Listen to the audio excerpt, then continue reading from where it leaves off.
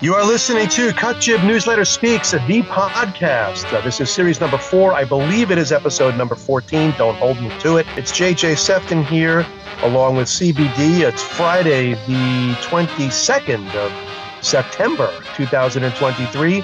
We are going to be joined, hopefully any moment, by Joe Mannix, but for the time being, CBD, good morning. How you doing?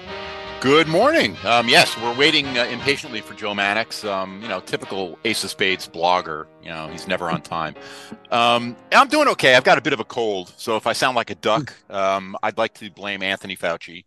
No, I'm kidding. I don't have COVID, or if I do, I don't care because I'm not going to test myself, and it's a fucking cold at this point. So who gives a shit?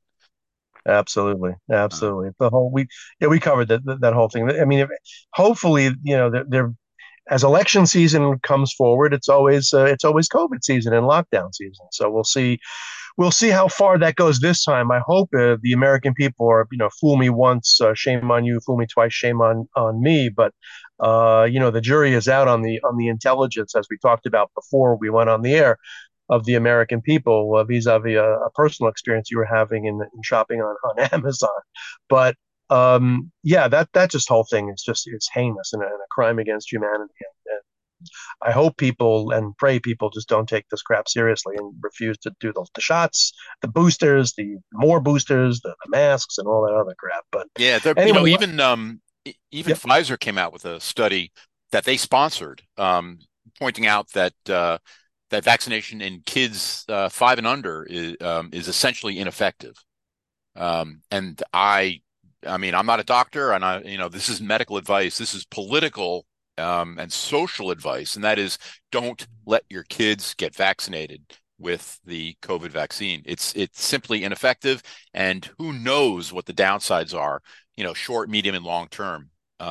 Anyway, listen, we beat this to death last time, so yes. let's move on. Sefton and I were talking a little bit before we fired this up, and we were talking about the Bobert misbehavior, which I thought was quite interesting. She's a young lady. Was she 36 years old? Quite attractive, I think.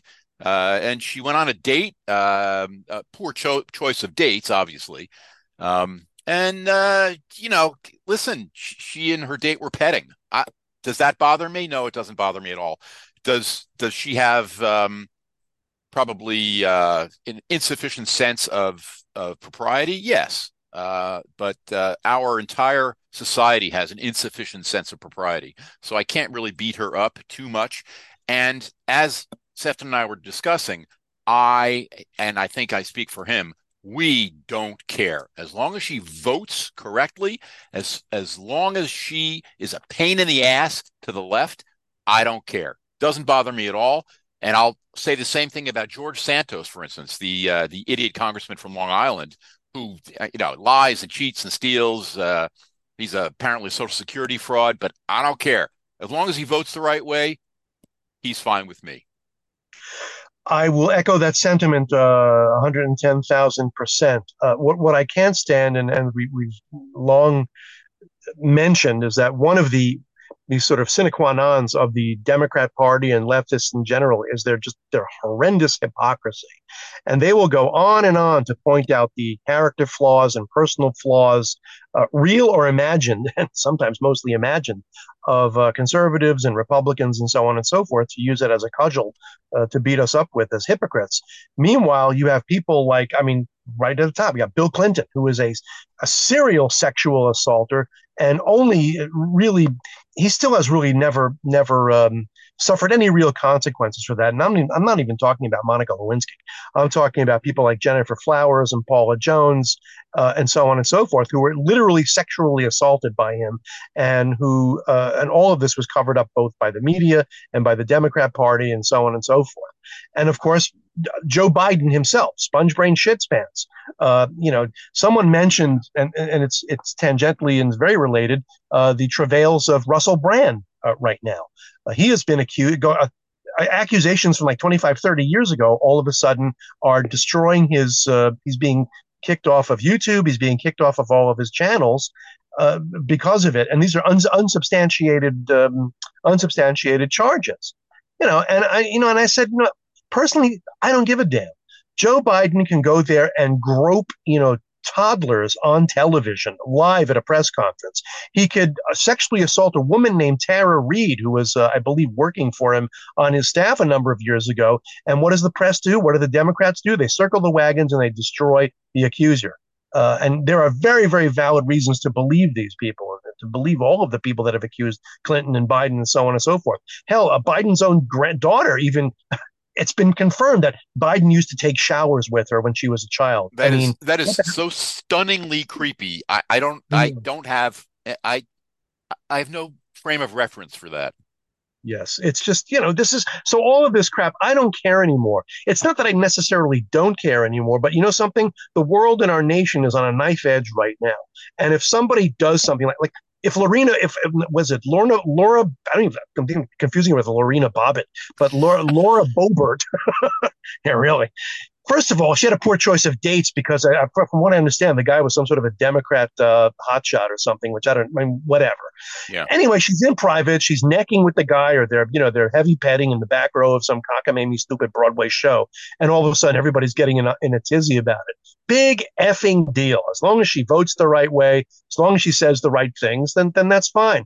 And the only reason, by the way, they're going after Russell Brand is all of a sudden, and we talked about this before, has been very, very red pilled over the last, I'd say, year or so, 2 years, to going from a sort of a left wing clueless schmuck into becoming a really strident voice for both, anti censorship, the whole anti COVID thing, and he's kind of been red pilled, and so that's a danger to the junta. So any voice It that goes is. against him But has you to know be something, silent. I actually do have to point out that these people in the public eye, like Russell Brand and, for instance, Dave Portnoy.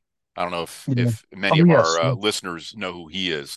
Um, he's a gambling site, or a sports talk site, things like that. He's quite successful. He is vociferously pro free speech, as is Russell Brand. But I think the reason first is that it affects their livelihood, that these people are contentious and sometimes buck the tide. And so they have to be pro free speech simply to protect their income. And I'm less enamored of their political philosophy than I am of narrow a narrowly focused support for one of our rights. Well, the thing is, CBD, I would say this. I do agree with you to an extent, but again, it's expediency and all things considered, and sort of doing triage in terms of the situation that we face. Yeah, Russell Brand. Maybe I'll pull back a little. Maybe he hasn't been red pilled, but the fact that he is willing to hear other voices that are contra the meme and contra the junta and contra leftism, and give them a fair shot at stating their case and debating them in a civil and open forum, that in and of itself, all by itself, presents a massive danger to the powers that be. So I applaud that. Same goes to a lesser extent, I suppose, with Bill Maher. Yeah, he's still kind of a cockamamie, knuckleheaded leftist, but on a number of issues of late, he's been very, very right, and he's called out the right people for the right things. Has he mellowed his sort of anti-MAGA, anti-Trump rhetoric? Maybe, maybe not. Who knows? But at least he's not. At least he calls out people for the bullshit that they are spewing, and he says, no, this is wrong. Either we believe in what we believe, or we don't believe in what we believe, and in which case we're useless. So for the expediency of a Russell Brand, I say bravo to him and keep it going. And as far as Lorna Bobert, I mean, right, come on, a little propriety. But at the end of the day, her crimes versus the crimes of Joe Biden, Bill Clinton, Robert Menendez, and on and on and on. It's nothing. It's not even a drop in the ocean. Well, speaking of Bob Menendez, I'm Uh-huh. thrilled. The guy got popped for bribery. Final. Yeah, it's fantastic. And I mean, obvious, in your face bribery. There's nothing subtle at all about him. Um, Gold bars or something with his wife. yeah, it's unbelievable. But that's good. And unfortunately, what's going to happen is that, at best, he will be tossed out of the Senate, which won't happen. Um, but no matter what happens, New Jersey will elect a Democrat in his place. I think he's actually up for re-election this cycle. I'm not 100% sure. But they will absolutely elect a Democrat in his place, and probably somebody even farther to the left, which really thrills me to no end because Yeah. yeah. Anyway, um, ah, well, speaking of charging our politicians, what about what's going on with the impeachment? It seems as if they are McCarthy is taking it relatively seriously. He is proceeding into impeachment territory. They will have hearings, unless he's lying about that and is just going to keep putting it off and putting it off and putting it off. But it seems as though they will at least have a pro forma hearing. Right. I mean, we're coming off this week. The big sort of news, politically speaking, was the interrogation, if you will, of Merrick Garland in front of a congressional hearing where he got. I mean, some people say they went light on him, and some pundits are saying no, he kind of got smoked. But either way, he faces no real, shall we say, retribution or real punishment for his crimes, which include perjuring himself to the Congress on a number of on the whole David Weiss appointment as a special prosecutor or non-appointment of him, and what he was told he could do, what he was told he couldn't do, and so on and so forth. But a number of people, I think the key quote was this Congresswoman, I believe her name is Victoria Spartz from Texas, and she is a Ukrainian refugee from when Ukraine was literally a dictator. Well, it's a shithole banana republic now, but Well, it's a dictatorship still, but yes, it is. But I mean, but then it was under she was under the full Soviet boot, yeah. and she literally ripped him a new one for what he was doing with these KGB tactics of persecuting innocent people for attending school board meetings and so on and so forth. And bravo to her for that one.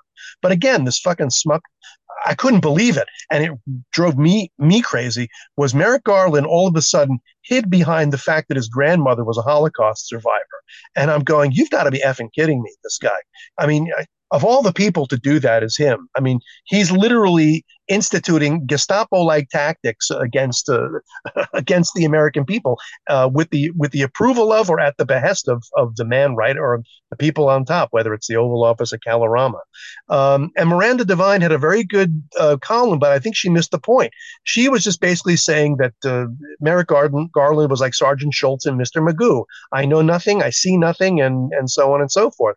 But no, he fully is aware of what he's doing. He is part and parcel of the persecution of innocent American people in this country, and that's inexcusable. But of course, he'll get away with it. How that redounds onto the impeachment is anyone's guess. But a lot of this shit is now out in the open, and I guess maybe it's either forcing McCarthy's hand or who knows what. I don't, I'm of two minds with Garland. I think that sometimes I think he's the devil incarnate, and sometimes I think that he's just an amiable looking figurehead for the real power behind the Justice Department. And that is, of course, the deep state, these apparatchiks who are thoroughly immersed in pushing an evil post-legal America onto us. And of But course, isn't he part? Isn't he really part of it then? I mean, why would they just? I mean, if he's a figurehead, I mean, well, again, he's got to I think come he up was through the given ranks, that. and he's I going to think he want was given that slot in part to. to pay him back for Mitch McConnell doing one good thing in his entire fucking pathetic life, and that is Yeah. not holding hearings for him as a Supreme Court justice. Which is just fantastic. Because let's face it, he's the Attorney General. Nobody gives a shit about Attorney Generals. In 5 years, his name will be dirt, and in 10 years, people will have forgotten. But Supreme Court justices live on. They are more important. And he lost his shot at fame and posterity. And listen, I'm looking for the silver lining in this shit sandwich, to mix metaphors. Yeah. I guess it is a silver lining, but then again, he's like he has a career in Washington D.C. that goes back, I don't know, 25, 30, however many years, as far back as William Barr, if you will, or many of these people. It's just they've been there for literally forever, their entire lives.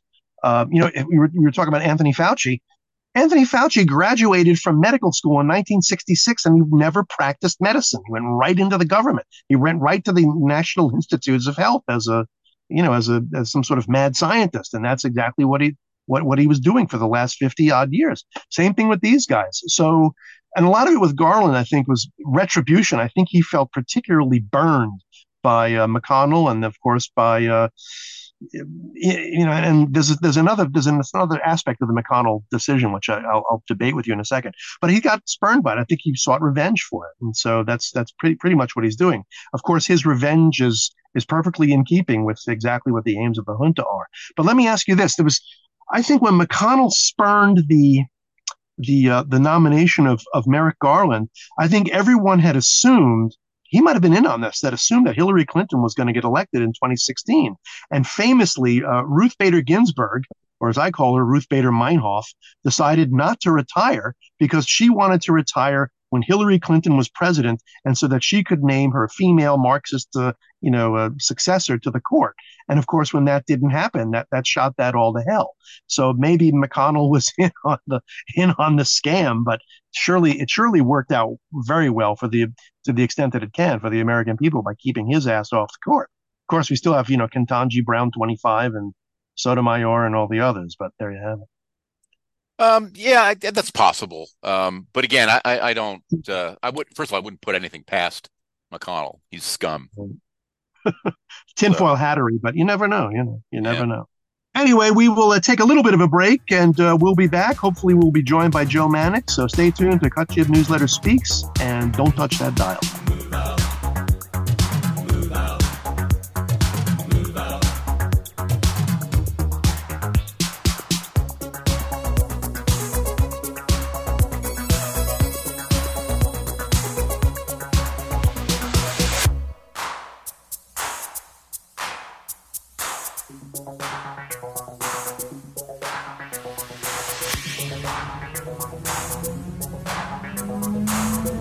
And we are back with the CutJibNewsletter Speaks podcast. It's J.J. Sefton here along with CBD, and at long last, hallelujah, we are joined by our co-blogger and friend, Joe Mannix. Joe, good morning. How you doing? I'm doing well, and thanks for letting me jump in midstream. No problem. So we were just saying before you joined us that, and you were mentioning this as all of a sudden, and we also touched upon it on the last podcast, as all the climate change, global warming bullshit is being revealed as just that, the administration is even ramping up even harder and going pedal to the metal to ram this crap down our throats that will ultimately destroy our economy and our way of life and our freedom. And I think, Joe, you have some thoughts on this. Yeah, especially one little aspect of this, which is it made news this week. It didn't seem to make a lot of it, that Joe Biden's administration has issued an executive order along the topic of the American Climate Corps, which is a straight up it's billed as a New Deal style program. Right? We had the Civilian Conservation Corps back then to go build trails through national parks and whatnot, make work projects. This is the same thing, just for climate projects. Leveraging the talents of all members of our society, as they put it. And they're talking about 20,000 people, hiring 20,000 people to conserve and restore our lands and waters, bolster community resilience, deploy clean energy, implement energy efficient technologies, and advance environmental justice. All while creating my God, thank God for that. Yep, all while creating pathways to high quality, good paying, clean energy and climate resilience jobs in the public and private sectors after they complete their paid training program. So it's a little bit different from the old school New Deal program. That was a quote, by the way, from the executive order. It's a little bit different from the old school New Deal program, which were just straight make work. This is technically being cast as some sort of climate-friendly workforce development program. But what I find fascinating and very troubling about this, and I'll be very interested to see what happens with the litigation that is surely going to come, is that this was shot down. Congress refused to fund this. So Joe Biden signs an executive order, and it says that he's calling on tribal, state, and local governments, labor unions, nonprofit service allies, the private sector, and philanthropy to collaborate with the federal government to expand skills-based training partnerships, blah, blah, blah. So how the hell is he paying for it? Last I checked, EOs aren't allowed to appropriate. Right. That's Congress's job. And Congress said no. So he signs the EO anyway, says, I'm going to do it anyway. And I can't tell whether he's just going to steal the money from the Treasury or if he's going to steal the money from the private sector by muscling in on, in this lovely sort of fascistic way that fascism always turns out. Well, but this whole thing is just embrace the power of and. Yes, it's my thought. He's going to do both, obviously. This is Komsomol. I don't know if you know what that is, or you probably do, but that's the Soviet Union young people's organizations for, it was young communists, really. And that's obviously what this is going to be. And my guess is that they're going to be hiring out of colleges, people with gender studies degrees who can't get jobs. They'll rush off and get paid a fair wage, a reasonable wage, probably 50, 60 grand a year, doing nothing except for learning how to suck on the government teat. But aside from that, the rest of it could have come right out of the Socialist Party. The one thing. Yeah, go ahead. I'm sorry. Yeah, and just one other thought I have on it is, and it ties into how you introduced this topic, JJ, is it's all pointless. It's all just waste. I mean, it's not waste, it's being stolen, right? And the people who are on the receiving end of that theft are very grateful for it, I'm sure. But even if this were worth doing, it's probably illegal. Like I said, I can't wait to see the litigation associated with it. But it's also just not worth doing. It's all part of the same creepy insanity that the entire Western world is engaging in order to steal everything that's not nailed down and put everybody else in chains. So that is just, this is like a slap in the face to anybody who's paying attention. And I suspect that's probably why it hasn't been grabbing a tremendous number of headlines. Yeah, I was going to say that, well, first of all, that somewhere out in heaven, I'm sure Iron Eyes Cody is not only he's crying with joy because he'll be resurrected, but this is at best, this is totally useless, and it is a waste of money, obviously. The problem is that with everything else, this plus healthcare are the two huge torpedoes with which they steal our freedom. And let's say even in a perfect world, Kevin McCarthy, decides to issue a statement that no, you're not going to do this because only we can appropriate money, and you cannot do this illegal. Blah blah. He exercises his prerogative as the head of the House of Representatives, who has the purse string. So what if that doesn't happen? What'll happen is all of a sudden, all of these corporations, as you alluded to very accurately, Joe, is that. And who is on these boards? And we talked about this in the last podcast with the Ford, with the strike, with the UAW strike, because Ford wants to institute and turn do away with the internal combustion engine and do away with the United Auto Workers jobs. What the government cannot do, and what they can't impose on us, they literally somehow, by hook or by crook or by coercion, force the private sector to do. And voila, all of a sudden the government can hide behind this little, the fig leaf, saying, hey, we're not doing it. Corporate America is doing it. And we can't. It's free market. It's free enterprise. They're free to do what they want. Oh, bullshit. When you sick the IRS on them, when you sick the EPA on them, when you sick the FCC, the FAA, and every other goddamn alphabet agency, you better believe they're going to get in line. And sadly, more often than not, they have all too many willing people like this James Farley character, who's the CEO of Ford, to literally commit suicide by destroying their companies in the name of what the junta wants. So this is really, this is outrageous on so many horrible levels. Absolutely. Benito Mussolini is looking up from hell and saying to us, "Yeah, this is how it's done. Nice. You're on the right track. Just keep going." It's Right, unbelievable. and of course, nobody in the media is going to question this No, of because course they not. obviously there's. I mean, the only person literally in the mainstream so-called media that has any kind of that I have any respect for is this guy Matt Lee. I think he works at the AP and he covers the Foreign Service beat, and he's always grilling the idiots from Foggy Bottom about their fuck ups and their screw ups. And I can't understand how a guy like that still has a job in a place like the Associated Press. But and nobody else is going to question them on this. And if anybody questions it, it'll be, how dare you question someone trying to save our precious democracy? When in point of fact, he's acting like a freaking dictator. It's mind boggling. Go You know, ahead, John. the Yep. money flow from government into these NGOs is a filthy example of exactly what is wrong with the United States. The idea that the federal government can fund even one penny's worth of an NGO's work it's disgusting.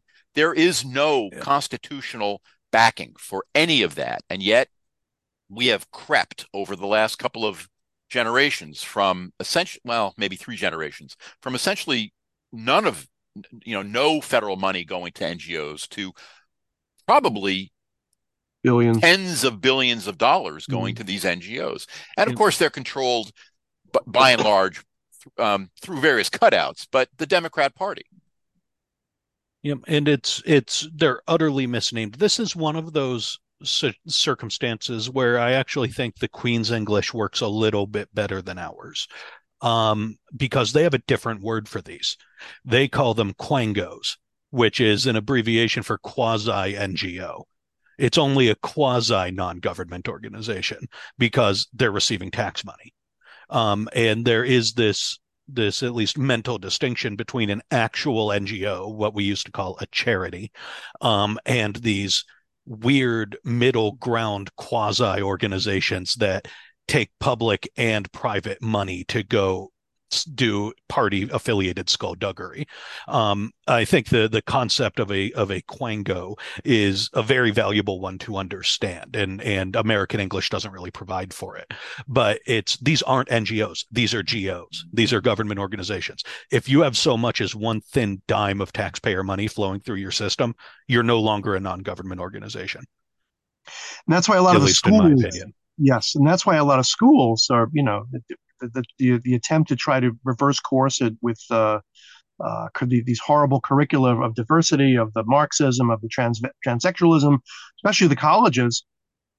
And they want to do this because that's who they're populated with. But even if they wanted to break away, they can't, because once you take the government money, man, you're on the hook with them, and they own you lock, stock, and barrel. So you better go along or get along in order to go along, or vice versa. But this is, yeah, it's horrendous. And then you look at people like George Soros and Hans Jörg Wyss and the Schwab and all the other evildoers that are. I mean, again, now you say, well, what is the government? What is the American government? Well, they're the American government, really, de facto, because all of these things, they are so intermingled with the billions of dollars and all their people in all these places, especially the DAs and so on and so forth, and the secretaries of state who who run the elections. That's our government. Our government is now this Davos, Brussels, and probably Beijing axis of evil that is running the show, and there's very little we can do about it. And they've shifted the focus of the government catastrophically. The focus of the federal government is no longer defending our borders, robust geopolitical stance, whatever you might think about that. And building roads and such. We have morphed into this touchy-feely facade backed up by exactly what you're talking about, this new world order that is tremendously dangerous and destructive. It will destroy American exceptionalism. But that's a good segue into what I'd like to talk about next. Well, before you do, let me just say that, it's funny, we talk about open borders, but when you have no government, or some outside force is controlling the government, that is our government. That's why this whole push for no borders, it goes hand in hand with this. So that's our government. No, that's by plan. Yeah, that's not failure because of incompetence. No. That's exactly their plan. Yeah. Anyway, one of Right. the things that we were discussing what we were going to discuss today, and that is the state of the military. And Joe Mannix suggested, the triad of misrecruitment, lost planes, which is lovely, and operational failure, which is a more general problem.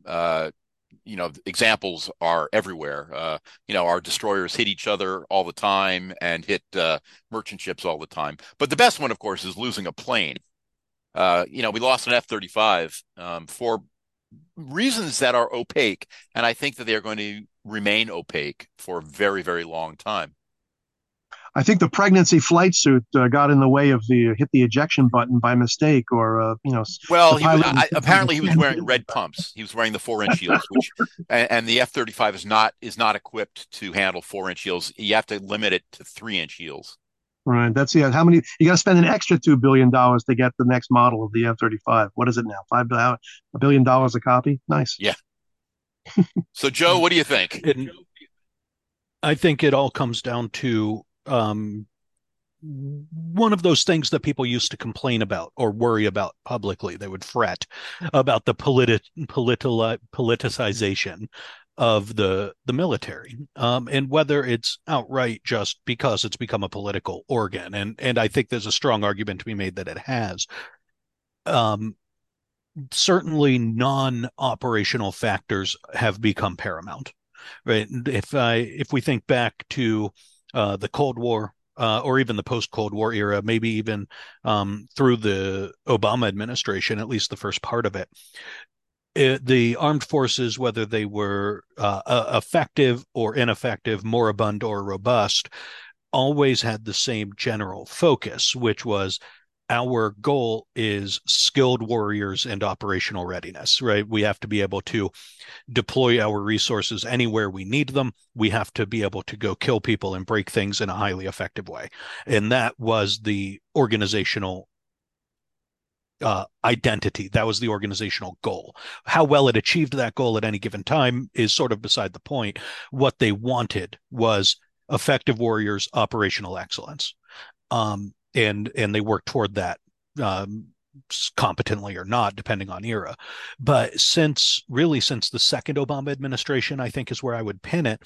That's not the case anymore. Now it's about making the military an extension of the state party system, where now it's not about effective warriors. It's about inclusivity. It's not about operational excellence and readiness. It's about um, ensuring that we're recruiting the right kind of politically correct madmen, right? That we're enabling all and coddling all of these particular interest groups that we want.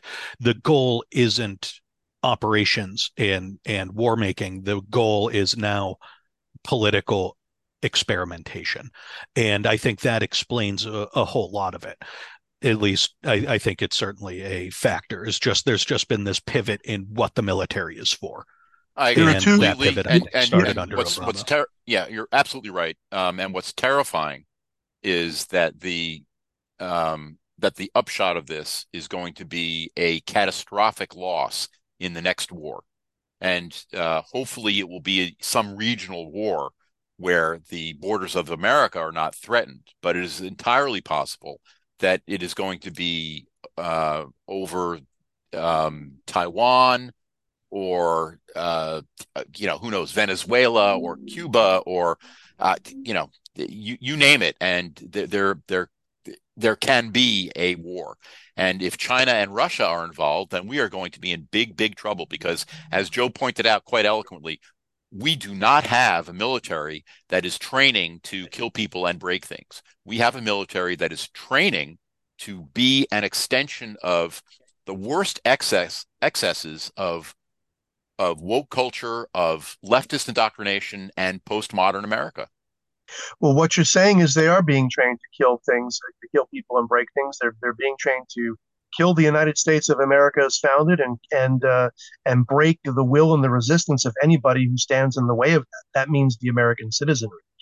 There's a reason why they did this, and that's because the military traditionally, along with baseball, hot dogs, apple pie, and Chevrolet, to coin a phrase, the military has long been probably the last bastion of pure Americanism, of the American ideal and everything that this nation stands for. Those are the people that came to serve, is to serve this country, to serve the flag, and to serve the Constitution, and to protect our freedoms. And so by destroying that, that is the thing that Barack Obama has a particular hate on for, along with many other things. So by getting rid of that, he is able to, number one, further subsume and destroy American history, culture, and society, and the collective memory of what that's all about. And as a side effect, the side bonus, he's able to install officers, and hopefully for him at least, on a certain lower levels, up to the flag rank and beyond, that will swear absolute loyalty and fealty to him and his, and not just him, I mean by him, by every leftist that there is, including Biden and everybody else that comes after it, to preserve, protect, and defend the counter-revolution of the United States of America. And that's what it's all about. And that's why I also say, related, kudos to Tommy Tuberville for putting a frickin' hold on these nominations of these horribly indoctrinated, incompetent ideologues that they want to put into the Department of Defense at the highest levels. How long it could last, and I'm hearing that he's actually been successful. It was all done under the rubric of trying to get rid of abortion out of the veterans' health system. But it's a good thing, and God bless him for standing in the breach. How long he can hold out is anybody's guess. But this is deadly dangerous. And to your point, CBD, this is not just some war, war for the sake of war to line the stock portfolios. This will be a real war where our enemies will actually, stomp all over us and make us cry uncle. And to be brutally honest about it, I don't think that Obama or Biden or anybody has a problem with that. If China were to, quote unquote, however it could do it strategically or otherwise, conquer the United States of America. I think they'd have a problem with that, but who knows? I don't mean if the U.S. Right, if the U.S. falls, then they fall with it. Right, there is a certain interest in keeping the system moving, but I think they're much more interested in domestic operations, sort of some of what CBD was implying, if I was hearing that correctly. But they also just either they don't care, or even more terrifying, they don't understand that changing all of the military's priorities to go after alignment with the politically correct postmodernism, my fear is they actually don't understand that makes them incompetent. I'm not certain I believe that that's their position, but I think it might be, which is a fairly scary notion, at least to me. No, I disagree. I think that they do understand quite well. They know what they're doing. They're destroying the military. They're trying to shift the focus of the United States away from being a global power and toward a one of many nations. And American exceptionalism has a very, very big problem with that. And that's why I think there are so many people who have noticed what is going on in the military, because the military is, the most significant presence that we have in the world. You could argue that our entertainment has more effect throughout the world, but I would disagree with that. I'm not so sure that I can defend my point significantly, but that's my impression. But yes, they are destroying the military, and the United States has never been particularly successful in our first battles, but we get very, very good very, very quickly. The question, of course, is, has the military been gutted to such an extent that our first battle will be simply one of many failures? And I am terrified that that is the case. I agree. I mean, after Pearl Harbor, the nation was divided to the extent that it was divided, but it touches upon the point that whatever your political beliefs may have been, unless you were really a way out there wacky, Stalinist, most people loved the country. even so-called quote unquote oppressed minorities like blacks and so on and so forth, who were still suffering under Jim Crow. I should say the Democrat imposed Jim Crow. They still went to try to volunteer and to fight for this country and to fight for freedom. And then, yes, after Pearl Harbor and after the disasters of the first 6 months of the war, we did rally and we came back and we ultimately became the global, the global superpower, and it became the American century. They do. I can't see that happening. If something happens where, God forbid, our interests are threatened, forget about globally. I mean, Taiwan, but even if something were to happen on our own soil, you've got to wonder what the response is going to be, especially if something happens, not so much like it happened at the Twin Towers or at the Pentagon. Let's say something happens in red state America. Do you think the people in San Francisco or Boston or wherever are going to say anything? They'll probably cheer it on, like, you deserved it, you white racists, supremacists, whatever. We're on the side of we're on the side of Islam. God bless it for happening. So we are complete. This country is so completely divided that that's the real scary thing. Plus the fact that all our military stocks have been depleted and sent over to the Ukraine. So, we have nothing to fight with, even if we were attacked. And this is really, boy, oh boy, we are in a real pickle right now. Well, speaking of pickles, what's Yes. going on? What's going on the border? What border? Yeah, yeah. What border? Yeah. Joe, you mentioned something about the illegals are concentrating in places like Colony Ridge. Yeah, and that was in one of JJ's morning reports this week on the blog, that Colony Ridge is particularly interesting in that it's basically an illegal alien city being built by some industrialist. But it's just one little piece of the overall issue, and you scoffed, JJ, I think, when CBD brought this up, when you said what border, and still do. That's sort of the point. That's the real point, I think, is the border isn't there. There is it's just it's an open wound, and it flows over, and this is finally something that is becoming a problem politically for the left. At least it appears that it is.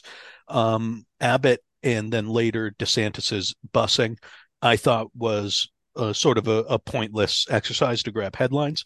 It appears to have made this okay to talk about for the blue cities. Because if you look at the actual volumes of people that have been bussed into places like New York City and Chicago, it's actually not that great as compared to the total inflow of illegals anyway. But I think it allows them to use it as an excuse to talk about the problem. Because it allows Abbott and DeSantis to be the bad guys while they go after Joe Biden. They are, and that's very, very interesting in that doesn't usually happen. And it's come to a breaking point where even now Biden has to backpedal. Somebody commented this morning, I don't know the source of it, so it could be apocryphal, but where Joe Biden gave some mumbling answer on the immigration problem, where he blamed Trump for it, where, the typical, my predecessor left this in a pretty bad state, which is preposterous, right? To absolutely anybody who's been paying any amount of attention for the last decade or more. But it's to the point where now there are no acceptable answers. I think it's going to continue happening, and our joke of a border is going to keep being a joke of a border, but it's not as politically tenable as it was. So at least there's that as an improvement. It's something that everybody is now allowed to talk about. I think it's going to be even more dangerous in the future, because there are two things occurring. One, they're trying to push as many of these illegals into the heartland as possible. But the second thing is that, as you mentioned, they're concentrating along the border, but on our side of the border. So we have the what is essentially a fifth column of potential cartel workers in that we are concentrating in places where we will simply not be able to control them. The one advantage of moving these people throughout the country is that they are dispersed and they are diluted. But if we start building little cities along the Texas, New Mexico, Arizona, and California borders, what's going to happen next? Well, they're going to be cartel cities, and that's extraordinarily dangerous for so many reasons. And I don't see a solution. Well, yes, obviously there's a solution. You put the 101st Airborne on the goddamn southern border and close it 100%. Nobody crosses. Right. By the way, you touch upon an interesting. First of all, the name of this place, Colony something or other. What an appropriate name that they're colonizing, or shall I say, Reconquista. But the other story that happened last time that we were talking about was the tossing of the ridiculous impeachment charges against the Texas Attorney General Ken Paxton. And people were saying, the reason for this was that he was brought up was it was revenge of the Bushies. That might have something to do with it, and probably a big part of it. But supposedly Ken Paxton was investigating this whole colony, whatever the heck it's called, this little town, and he was bringing light to it, and he was going to actually take action against it. And he was coming up against forces that are cartel linked, and who knows, perhaps linked to the Bushes and the globalists and somebody else. And so, because of that, that's probably one of the reasons why he had to go. But on another note, I also find it interesting from a messaging standpoint that New York's wonderful governor, Kathy Hochul, make me puke. She even herself said today, first of all, she declared New York a couple of years ago, we welcome all migrants, we're a sanctuary state. She said, if you're coming from another country, don't come here. So that wasn't necessarily aimed at Abbott or DeSantis or whoever. It was aimed at them. So I find that nicely delicious and nicely refreshing. There was also a town hall meeting where wonderful luminaries like Titicaca Alexandria Ocasio-Cortez was there, ready to blame the usual suspects, meaning Trump and conservatives and white people, and her constituents were having none of it. They demanded that she close the border and seal the border in no uncertain terms. So these are, at least that's kind of a silver lining to this whole thing. Hopefully they don't disperse as much as they can to red state America, or if they do, other red state governors and mayors do exactly what Abbott does and ship them the hell out to the nearest blue hellhole they can find. The thing is that the complaints coming from the blue states and the blue cities has nothing to do with our lack of a border. It has nothing to do with trying to slow illegal immigration. It has everything to do with money. They don't care if Biden called Hochul this afternoon and said, "Yeah, we're sending $10 billion to New York State so that you can manage these tens of thousands of illegal immigrants." She would shut up and get in line. It's just a money play. I do not believe that they have any interest in slowing any kind of movement of illegal immigrants into the blue cities and states. I agree with you, but then you got to ask the question: then why isn't Biden just like printing the money and sending? So that's also a political kind of a football. So it's a little bit of, as we circle back to the pickle that we talked about at the beginning. So why doesn't he just print some money and send it to Hochul and have her shut up? Because this way he can criticize Abbott, he can criticize DeSantis, he can say that this is a problem originating in Texas and Florida and wherever. Fair point. It's a political play, nothing more. Absolutely, and I think you're right, CBD, from a political standpoint. Hochul or Adams, yep. If that check came from the federal government, they would shut up about it and get back in line from the political standpoint. What is a little bit different, and this is something that J.J. mentioned, is these incredible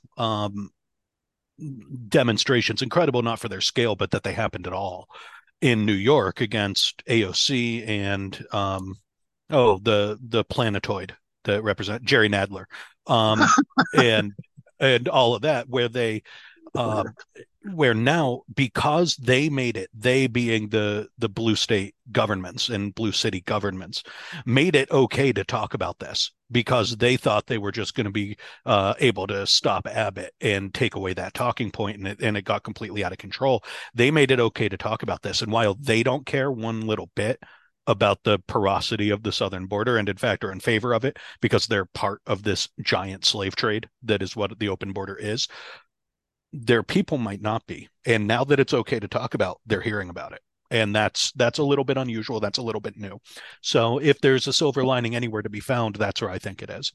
Absolutely. I'm not suggesting that it was a smart political decision, but it is a political decision, a financial decision. That it backfired Absolutely. on them Yep. is wonderful. You're absolutely right. Great.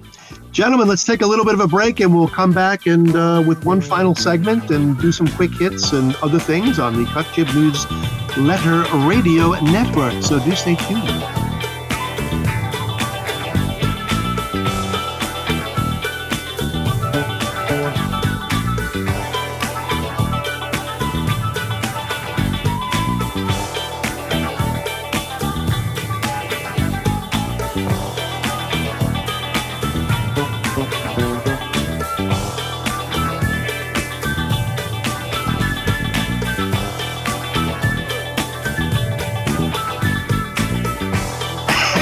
We are back. CBD, J.J. Sefton, and the great Joe Mannix. I'm chuckling because, as you all know, if you read the blog, longtime readers of the blog, I should say, will notice that every once in a while, in the middle of the comments, Joe will just post like a random cheesecake shot of some buxom babe. It sort of elicits both howls of laughter and piqued curiosity, I might say. So we appreciate that, but. It's too bad. Well, we had one. I think this woman from Virginia we talked about last week, this Gibbons or Gibson, who was getting rogered on camera for whatever. Yes. Speaking of lack of propriety, I think that's a little bit worse than Bobert. But anyway, I've been, in my notes, I have gerontocracy / kleptocracy, which is, I think, a good description of our federal government. I just need a word that will encompass both the ridiculous 88-year-old idiots who are rapidly approaching total senility, combined with their acquisitiveness when it comes to American taxpayer money. Chazer Paskudniak, I guess, is Yiddish, but I don't know if that's it's hyphenated. Yeah. I don't know. So the talk about having term limits in the United States is a very, very interesting one. I think that the Constitution is pretty clear on that, and that there is nothing that we cannot enact a term limit short of a constitutional amendment. But the issue, I think, is significant. That is that we have a bunch of 70 and 80-year-old people in the federal government who are pathetically bad at what they do and have focused primarily on their own aggrandizement and their own enrichment. And a term limit would probably limit that sort of behavior. It would not prevent it. People would be more aggressive in generating generational wealth for themselves, as junior congressmen from West Virginia or Southern California. But I think it would probably be a good idea. How we get there, I have no idea. Yep. I think it's a great idea, but again, I think it is constitutional amendment. I think that's that's why we got the when Roosevelt kicked the bucket, I think it was the 22nd Amendment that was immediately passed because they didn't want another another emperor, so to speak. Obama being what's his name's puppet master notwithstanding. But yeah, this is crazy. I think it would be a very salutary effect. Number one, youth is not necessarily, or old age does not necessarily mean that you turn into a drooling, gibbering vegetable like Joe Biden. I mean, we have John Fetterman for that, but that was medically induced on another front. But at the same token, yeah, that's part of the problem. The other part of the problem is the less time you have in Congress or as a politician, the less time theoretically that the powers that be over on K Street can bribe you and induce you into passing laws that benefit them, and then you can pocket the 10%. So if we can constantly rotate out, that would be a good thing. Of course, look, you're always going to get socialists and crazies like Ocasio-Cortez and whoever, but hopefully you're also going to get very good people like I'm trying to think of on our side, you get the Marjorie Taylor Greens, you get the Matt Gaetzes in there, and that's a good thing as well. So it keeps people on their toes, and it keeps the shenanigans hopefully to a minimum. So I'm in favor of that. Yeah, it would at least keep you from digging in like a tick, which is what happens. And this this thing where like everybody is either elderly or incompetent is, well, it's troubling. Let's put it that way.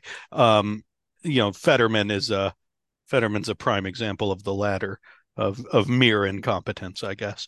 But yeah, I'm in favor of a term limit or something like it. Just, you can only do so much damage if you're only there for so long. It's not like term limits magically will turn our representatives into good people. That's not going to happen. But it can at least limit the amount of time they have to do damage and build empires.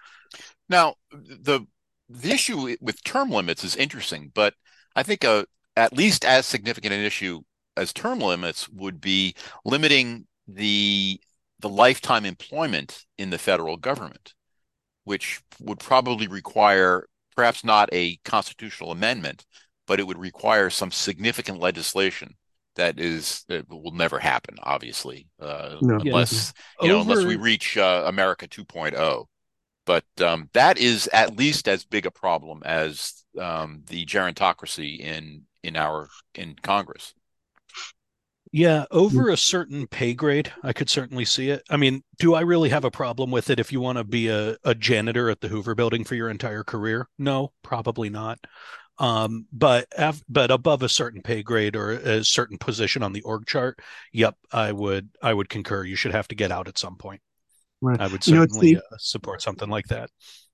Bingo. I mean, everybody marvels, they should marvel at it, mostly in disgust, at these multi-thousand-page bills that somehow magically appear, that the congressman is supposed to read in 24 hours before voting on it, such as Obamacare and this ridiculous Inflation Reduction Act.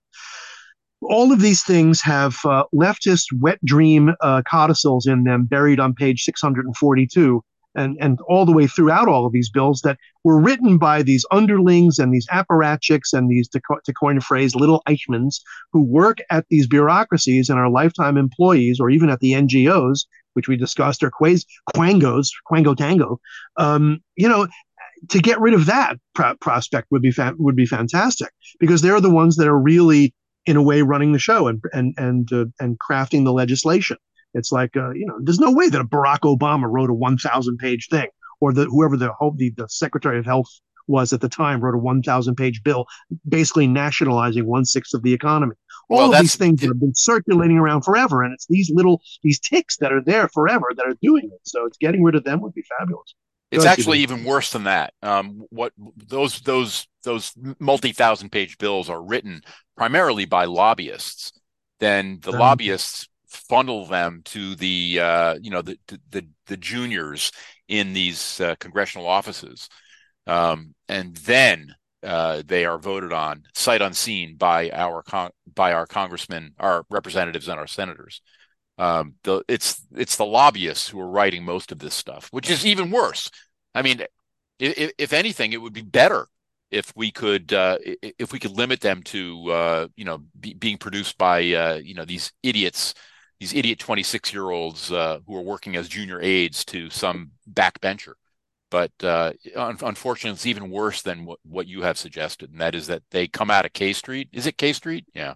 That's K Street, yeah. Yeah, they come out of K Street, and they are quite obviously written without the American people in mind. They are written for the corporations that fund those lobbyists. Indeedy do. Gentlemen, I think we have come to the end of another fascinating and scintillating episode. This has been the CutJibNewsletter Speaks podcast. For CBD, Joe Mannix, it's J.J. Sefton. Thank you so much. Thank you for hitting the tip jar. It helps more than you know, and we will see you again real soon on the next one. Thank you as always. Thanks for listening, folks.